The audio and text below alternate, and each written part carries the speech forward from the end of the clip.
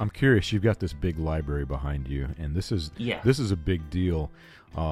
I wasn't made aware of this until like 2015 or 16. I believed the story of the angel or the light coming down and circling around in the room. I'm told that the earlier versions of that story are different. Do you have in that library? Right. Do you have a copy? So I Yes, pulled that's off my the book. shelf before this. This is a first edition copy of William Branham, A Man Sent from God. Right. This was wrote while William Branham's mother was still alive.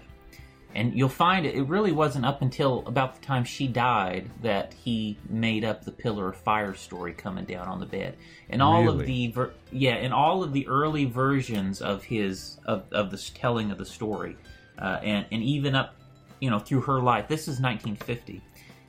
The version of the story does not include a pillar of the fire coming down on the bed. In fact, what it says, if you were to come into here and read it, it says, and I can just kind of paraphrase it, says, as the day dawned, the birds had already begun singing, and it seemed to my father that the morning star shined a little brighter.